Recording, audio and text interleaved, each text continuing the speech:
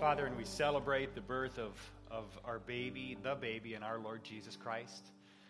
We celebrate you today. Thank you for bringing us here, the chance to be together and to hear from you, Lord. So again, thank you so much for loving us. In Jesus' name, amen. Well, you can be seated.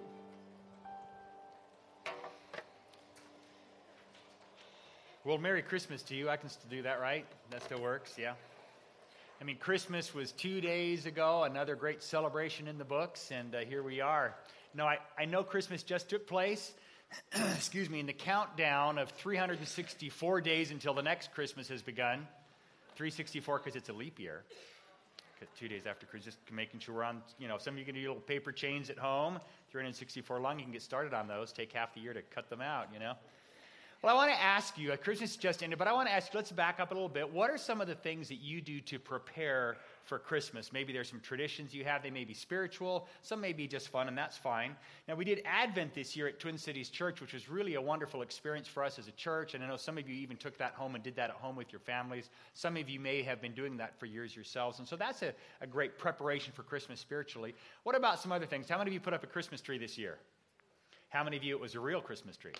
Okay, different there, huh? Some of you you don't want to deal with allergies or fallen needles or whatever else. Any other indoor decorations that you do, little villages or nativity scene maybe, some things like that? Yeah, some hands going up there. Do that. How about outdoor decorations? Any outside lights? Went through that? Some of you are going like, yes. And we're like, oh man, I did it again. Anybody try to rival Clark Griswold's 240,000 lights, kind of lighten up the neighborhood? No, not that one. Good call. Power bill's pretty amazing. Did anybody go Christmas caroling? It's kind of tougher to do in our community because it's kind of spread out and stuff like that, but that's kind of a great way to kind of get things going.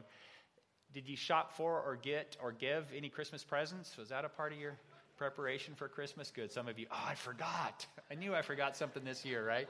Preparation for Christmas. Did anybody bake and decorate Christmas cookies? That's a great one as well. Now, we do a lot of these at home, but this is one that we definitely get to every year, the tradition of decorating Christmas cookies. And we have a family of 5 kids, so we do a lot of Christmas cookies. I lost track literally when I got over 100 that we finished decorating. And so that happens a lot. It's a great preparation. Of course, when you decorate and bake that many cookies, it also means that you get to eat a lot of those cookies too as well. So that becomes both a blessing and a curse as a part of preparation for Christmas. But that's where we're at. Well, today we are continuing our Advent series, and you may be wondering why. I mean, Advent means arrival, and now that the baby Jesus has arrived, it seems like maybe we're just a little bit all Advented out, right? Maybe we're just done with this. It's time to put the candles away, blow them out, put them away, put the Christmas tree out, recycle it if it's a real one. Make sure you recycle, and then let's move on. We want to get ready for a New Year's celebration. We've got Groundhog Day coming up, followed quickly by Valentine's Day. There's more preparation that has to happen. More to look forward to, lots to get ready for. But our focus today is not going to be on the first advent of Jesus as a baby. As amazing as that was, I don't want to gloss that over. But instead, we want to shift our gaze to the next advent, the second advent of Jesus, his second coming. We live in a time where the first advent has already happened, and we're waiting, even longing, for the second advent. We're kind of that in-between time, which isn't always comfortable. How many of you like to wait? Not as much as Christmas cookies, huh? Not my favorite thing either. Christmas gives us a good time to practice waiting, doesn't it? Every time you get in a car, as Christmas got closer, it seemed like you're waiting longer and longer to get where you're going. And then there's the waiting in the grocery store and waiting if you went to the post office, that's always fun. And waiting at the stores, the markets, just the waiting that happens as we wait for Christmas. But here's where I want to go today in our time together.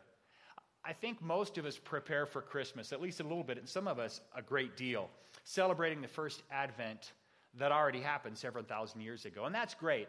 But how many of us are actively preparing for the next advent, for the return of Jesus? Do we decorate our houses at all for that? Do we sing songs, lots of songs for that? Do we prepare ourselves physically and spiritually for the second coming of Jesus? Are we doing anything at all? You see, we find ourselves in this difficult in-between time after the first advent and before the second advent. And we find ourselves surrounded by a culture that is increasingly apathetic or frankly, even antagonistic towards the thought of Jesus at all, let alone the idea of his return, of a second coming. So how do we navigate through all of this today? Well, before we talk about how to deal with the in-between time, this area that we now live, I want to make sure we understand both sides of the in-between. It's kind of like we're between two slices of bread. It's kind of how I thought of it, kind of a creative approach or just a weird approach this morning. Kind of two slices of bread in here. We've got, on one slice, we've got the before, the first Advent, and the future over here, the second Advent over here in a slice. And we're smack dab in the middle. We're in the middle of this in-between Advent sandwich. And today I want to take a look, before we come to where we are, I want to take a brief look at both slices of bread, what exists on both sides of us, to make sure that we have a complete picture of where we are today. So again, if you want to follow along in your outline, there's just a few fill in the blanks. I don't want to fatigue you too much 2 days after Christmas, so there's just a few little short words here and there. But if you want to follow along in your outline, you can do that as well. We're going to take a look at, first of all, in the past, so this first slice of bread over here. So first of all, in the past, we go way, way back. First of all, Jesus was. Jesus was. See, I gave you a nice short word, like I said in there, to get it going. And this goes way back before Jesus coming in the form of a baby, right? Christmas time. This is before the dawn of time. John 1:1, if you want to write any of these verses down, they'll be on your screens. We just couldn't squeeze them all into your outline, but if you want to jot them down, you're welcome to. John 1:1 says, in the beginning was the Word. It's referring to Jesus. Jesus is the Word in this context. And the Word was with God, and the Word was God. This is, of course, affirming not only that he existed, but that Jesus actually is God himself. You see, Jesus wasn't created. Jesus was not created. He was eternally pre-existent as God himself.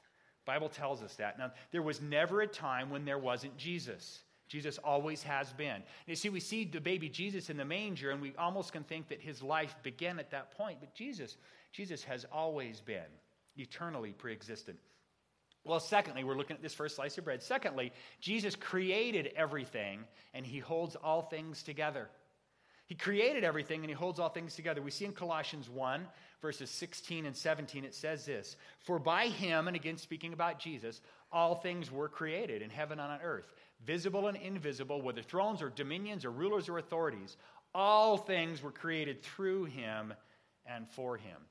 He is before all things, and in him all things hold together. Physicists are actively trying to figure out how things hold together, because as they go from what we can see and start going microscopic, and we see molecules, and then we go inside and we see atoms, and we see neutrons, electrons, protons, and get in all those little micro things, and they're really trying to figure out, why don't things just kind of blow apart?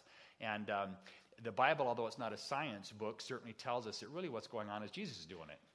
Jesus is doing it. Whether you believe it or not, Jesus holds all things together. I don't want to gloss over some of your scientific minds, but in terms of creation, Jesus was an active part of creation. He's an active part in our lives today. He had a major role and has a major role in our lives, and that's really a cool thought. Jesus isn't some distant unconcerned. He's an active role in creation and also in holding things together. Well, third, and this is long, but you only have to write down one word, but I crammed a whole bunch of points into one. Third, you ready? Jesus came to earth as a baby. You can write baby. Man, Merry Christmas to you. Jesus came to earth as a baby. He lived a perfect life. He willingly gave his life for each of us. He rose from the dead on the third day, proving his victory over sin and death. Whew. We kind of just covered his whole earthly life at that point in terms of when he was here. Now, I listed a lot of things there, but they all flow into each other, and they're all incredibly important. You see, Jesus came to earth in the form of a baby man. He took on that form. And there are lots of verses on this, and we've referred to many of them during this Christmas season that are there. Jesus didn't begin life at this point. He was always alive. He just took on the form of a baby in the first Advent, choosing to limit himself so he could relate to us. Okay? Then he lived a perfect, sinless life. The Bible tells us it's all over the place. And he allowed himself to be sacrificed on the cross so that his death could take the place of our spiritual death. That offering is there. But then death couldn't hold him down as Jesus rose on the third day to prove that he is God and that he holds absolute power over sin and death. There's kind of this little 30-plus years of the process of his birth to his death and then his resurrection saying, sin and death have no control, no power over me as God. Now, 1 Corinthians 15, verses second half of 3 and verse 4 says this. It says that Christ, it's in the midst of a dissertation in a sense here, that Christ died for our sins in accordance with the Scriptures. In other words, that had been prophesied. that he was buried, physically buried, and that he physically raised on the third day in accordance with the Scriptures. Again, this has all been prophesied here. And so this is an amazing thing that took place here. And of course, this is like how many messages, how many talks could we do, during the course of a year really on all this stuff. And I'm kind of pushing it into a nutshell. It's a pretty cool slice of bread over here, don't you think? But by the way, this forgiveness and eternal life is really a gift offered to every single one of us, each one of us. But you have to actually believe in Jesus, who he is and what he did for you, in order for you to receive that forgiveness and that eternal life. You get to choose to put your faith in him or not. He went through all of this to offer that to you. It's up to you whether or not you want to receive it. I just want to make sure that's clear. You may be at church for the first time, or maybe things haven't sunk in. You've been here a few times. I just want to make sure that's clear. This is a gift. This slice of bread, what happened before was Jesus working things, creation, holding things together, living and dying and raising again to say, I want to give you a new life, forgiveness, and eternal life, if you want to receive it, if you'll believe in me. Well, one more little point here on this pass as we look on this first slice of bread, and that's number 4. Jesus went up to heaven. Jesus then ascended into heaven. He went up to heaven, promising his return. And we see in Acts chapter 1, as Jesus has spent some time with his disciples after he's risen from the dead, and then he ascends up into heaven. He physically goes up, and they're staring up like Jesus just went up there. And pick it up at verse 10. It says, and while they, the disciples, were gazing into heaven as Jesus went up, behold, 2 men stood by them in white robes. They were angels, and said, men of Galilee, why do you stand looking into heaven? This Jesus who is taken up from you into heaven will come in the same way as you saw him go into heaven. Okay, so he's basically saying, you can stand here for the rest of your life staring up, or let's get busy doing the job that Jesus gave us to do. He's going to come back the way that he left. Jesus physically left earth with a promise to return. So that's the past. I know I've just kind of rushed through that, in brief, but that's the past. That's really this first bread of this slice of bread and this sandwich that we're in between. Now I want to take a look at the other slice of bread. We're going to take a brief look at the future. And so in the future, first thing is Jesus will come back again.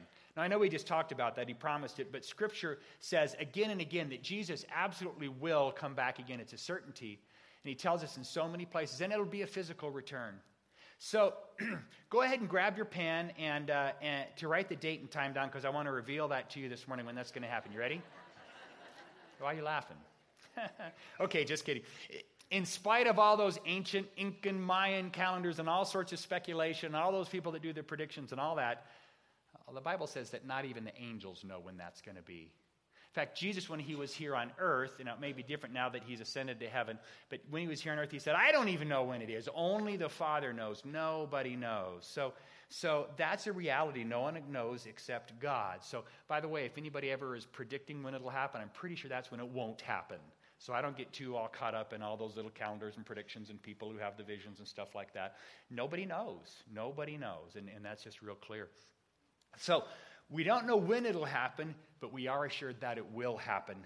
And one of the many places that speak of Jesus' second advent, his second coming, and Pastor Ron read this verse earlier on in our service, Hebrews 9:28 says, so Christ, having been offered once to bear the sins of many, that was a part of his first coming, right? That first slice of bread.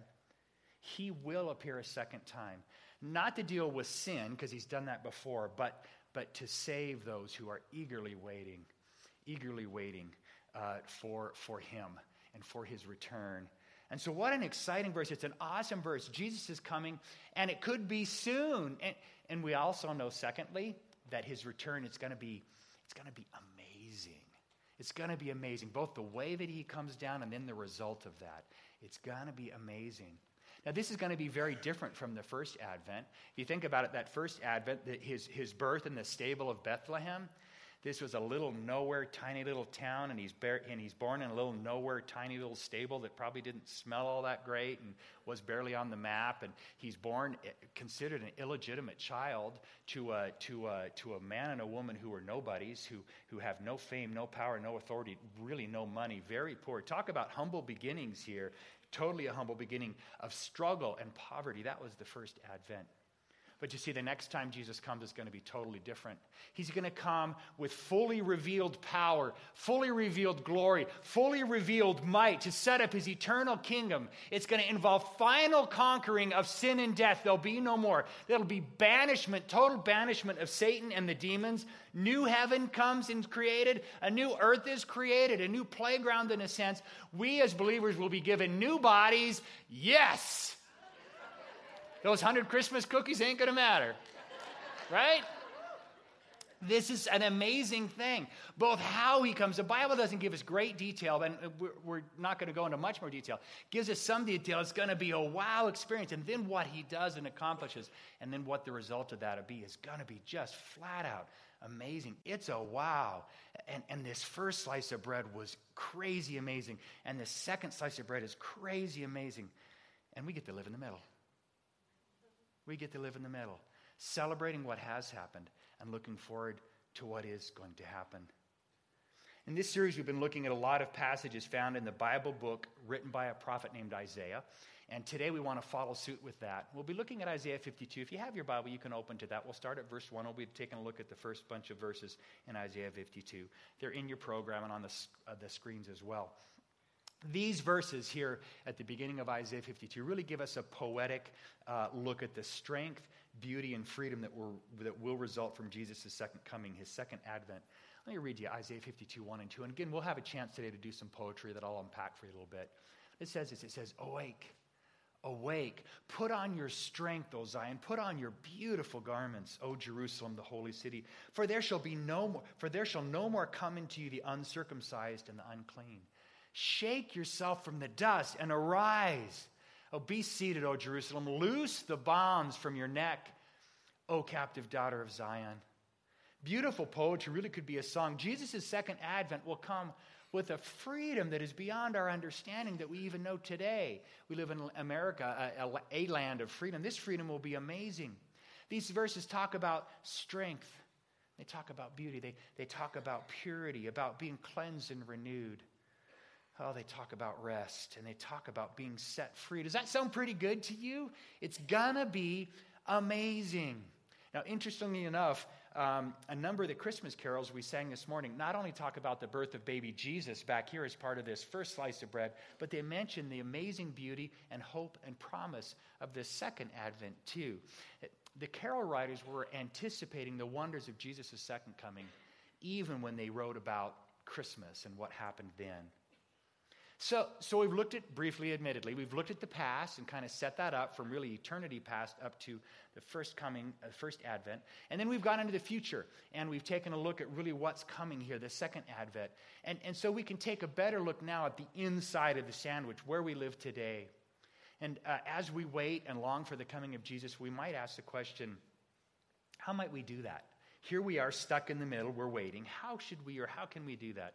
And we'll be using some more verses from Isaiah 52 to as we look at how we should be waiting during this in-between time. How can we prepare for the second advent of Jesus? It says in your outline, so now we wait. We wait for that day. And how should we do that? First thing you can write down is that we should wait with anticipation. Wait with anticipation, not fear. Now, Jesus coming back to earth sounds really exciting, but it also can sound sort of intimidating if you think about it. I mean, Jesus is coming to save those who believe in him, who eagerly wait for him. But isn't he also coming and bringing judgment? And judgment sounds a little scary, especially if Jesus knows everything about me inside and out, right? He knows everything I think and have ever thought, everything I say, everything I do.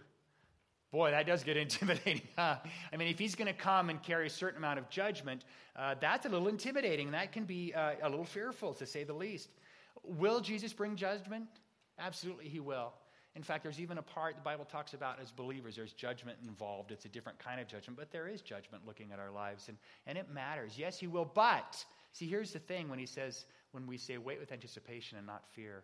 Those of us who follow Jesus, we are all together called his bride. We're his bride. It's a celebration. It's a party that's happening.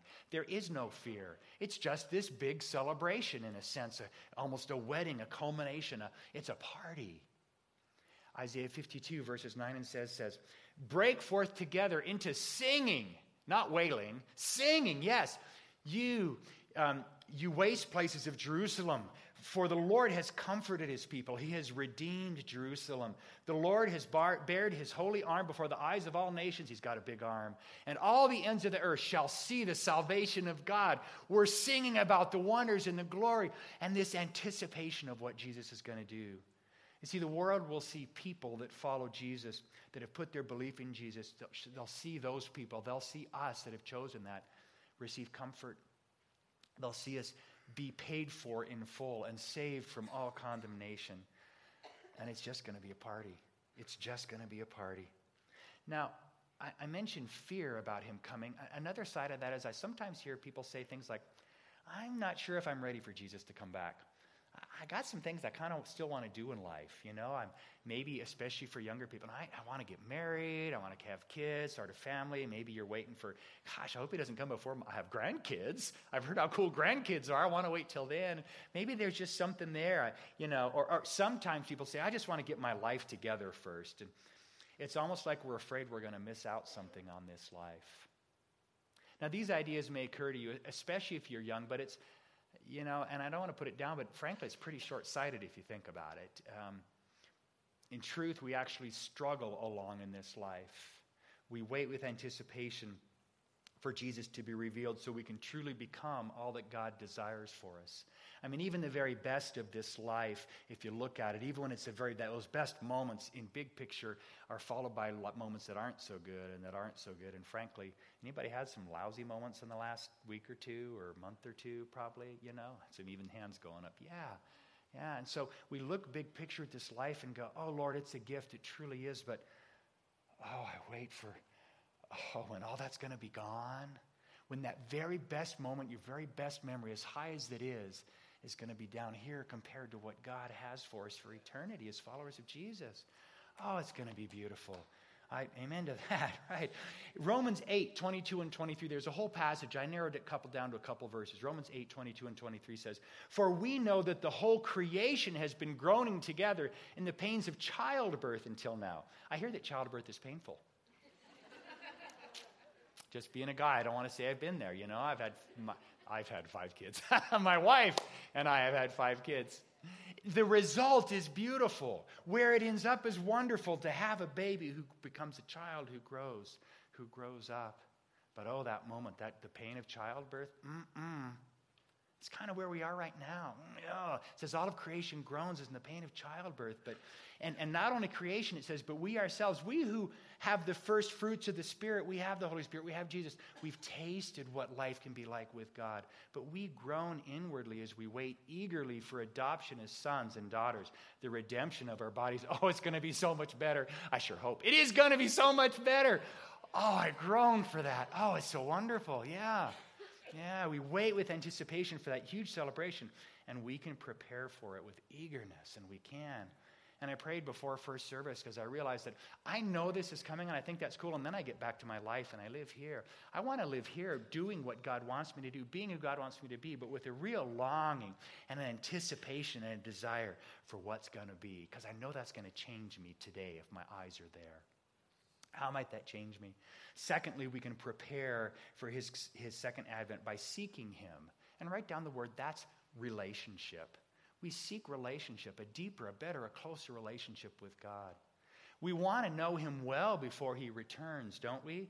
So he's not a stranger, but a close friend and a family member that's restored to us. Well, let me ask you this. How excited would you be if you hear that someone that you never met and you never heard of is moving back to Grass Valley?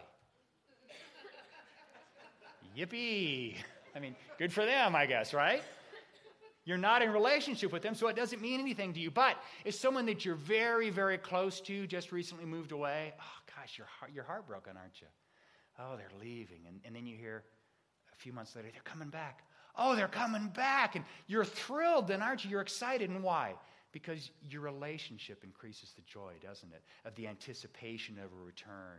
And Isaiah 52 speaks of this possible intimate relationship with God. As we get closer with God, it allows us to have more joy and anticipation. Isaiah 52:6 says this, Therefore my people shall know my name.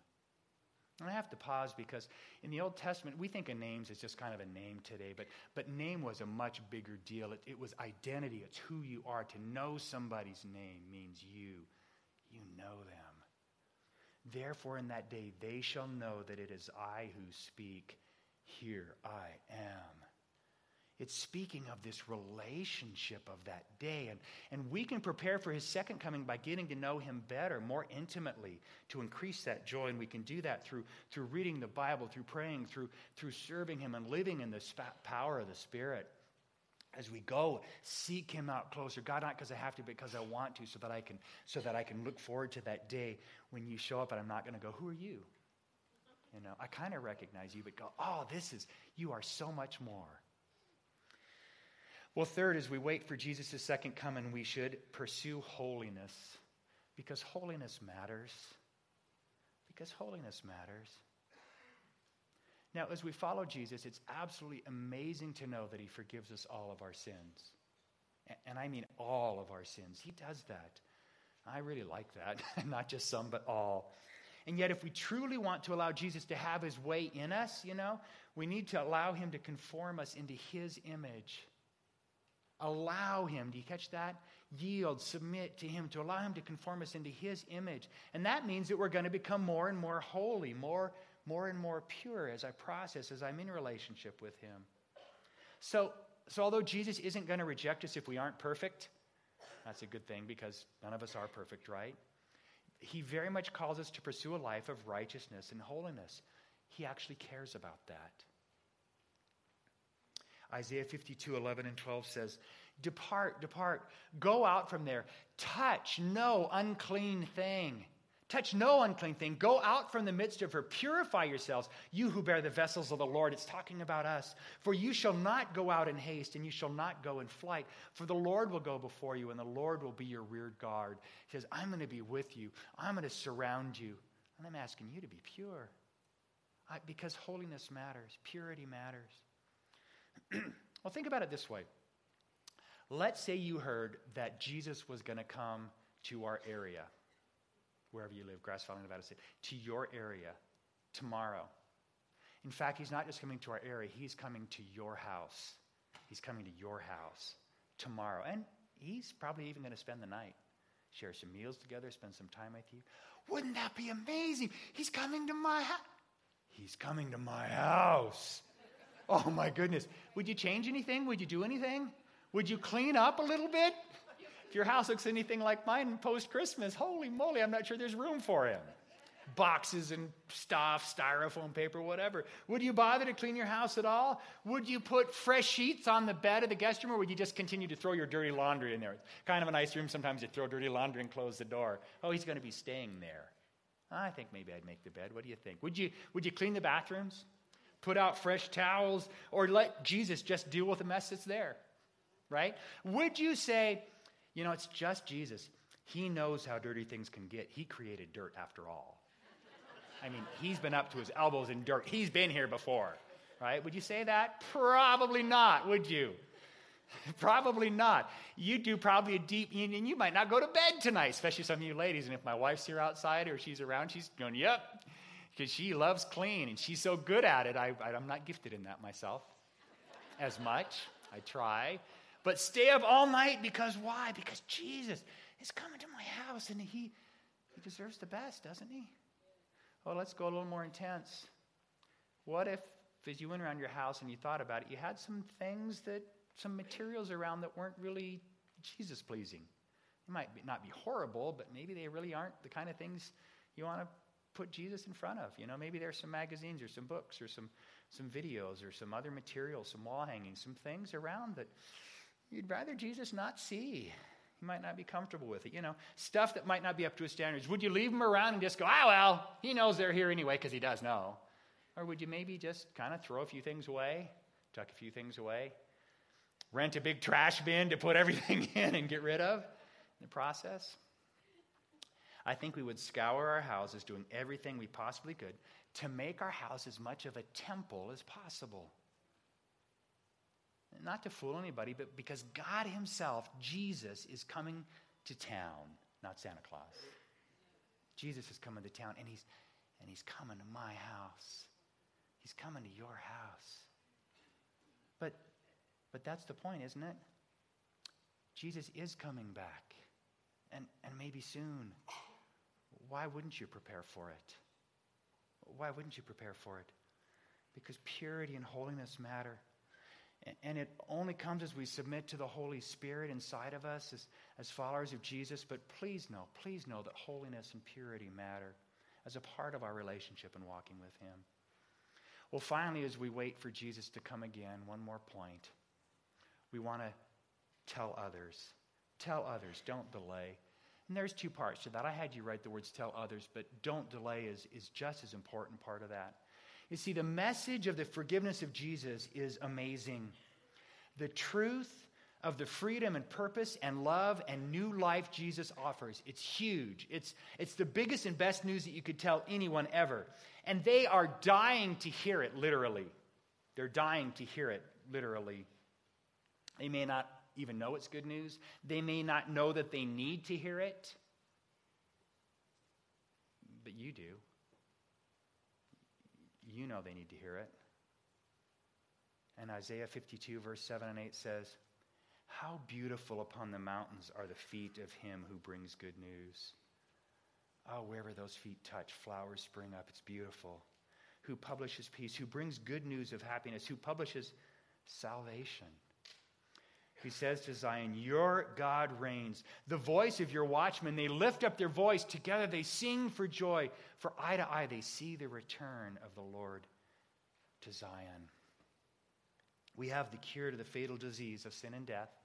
It's a disease that affects and infects every single person on earth. And we have the cure. And because Jesus is coming back maybe soon, we need to tell others now. The time to share it is now. It's urgent. It's urgent.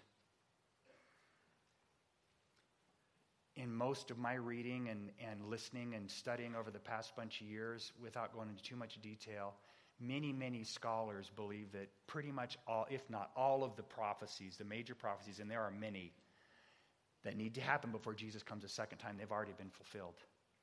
There's a few vague ones and whatever else, but when you look at them, this needs to happen, this needs to happen, this needs to happen. We're here. Folks, many scholars, theologians believe that it could come this week. It doesn't have to be next year or 100 years from now. It could be this week. And if there's people around you that are infected with sin and this disease of sin and death, and you hold the cure and you knew you only had a week to get them that cure, do you think you'd maybe offer it to them? If you knew that you had a week? See, we don't know. We don't know. I'm not predicting the date. Right? But because Jesus is coming back maybe soon, we need to tell others now. The time to share is now. It's urgent. And I think we sometimes find ourselves waiting to share about Jesus, waiting for that perfect time, when things are right and the relationship developed and all that. But the perfect time may never come. The perfect time, I'll tell you when the perfect time is. It's before Jesus comes back. That's the perfect time, because once he comes back in judgment, and it's too late. So it's time for them to have that relationship with Jesus so they can celebrate his return as well. And since we don't know when that is, we need to see the urgency here and be ready to tell others without delay. So we live in this time of in-between, a time of waiting. Are you ready to see Jesus again? It just starts with, do you even have a relationship with Jesus? Have you made that decision to enter into that relationship? Are you looking forward to his second advent? Are you waiting with anticipation? Are you seeking God in intimate relationship? Are you pursuing holiness and purity? And do you sense the urgency to tell others? We prepare so much for Christmas, the first advent, and that's wonderful. So much time, energy, money, focus goes on preparing for the first advent, which has happened, and that's truly a celebration. Let me ask you, how is God speaking to you today to prepare more effectively for the second advent of Jesus? Because that's right where we live, in the in-between, eagerly anticipating what lies ahead. Would you pray with me? Father, thank you for Jesus. We are 2 days after a celebration where we still see Jesus in a manger, a newborn, and Lord, what an amazing celebration. We're so grateful for that. We're so grateful for the gift that you are to us, Jesus. Lord, I just pray right now as we consider for a moment being in this in-between time sandwich, that you would speak to our hearts about what you want us to do to prepare for this second Advent. Maybe we haven't been anticipating eagerly. Maybe there's been fear involved, and that needs to be cast aside. Maybe we need to pursue a relationship with you deeper than we have, an intimate relationship. Lord, maybe we need to pursue holiness and righteousness and purity. Lord, maybe we need to see and sense and act on the urgency to tell others. All in anticipation of this wonderful, glorious, amazing day, the second Advent, Lord. Father, I just pray if there's anybody here today that hasn't yet given their life to you, Jesus, that they would do that now.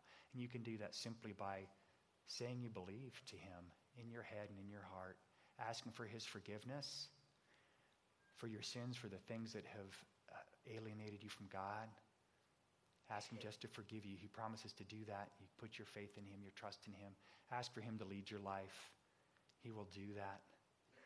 You then get to celebrate in fullness the first coming and can begin a true celebration towards the second. Lord, we love you. Change us today as you feel fit. In Jesus' name, amen.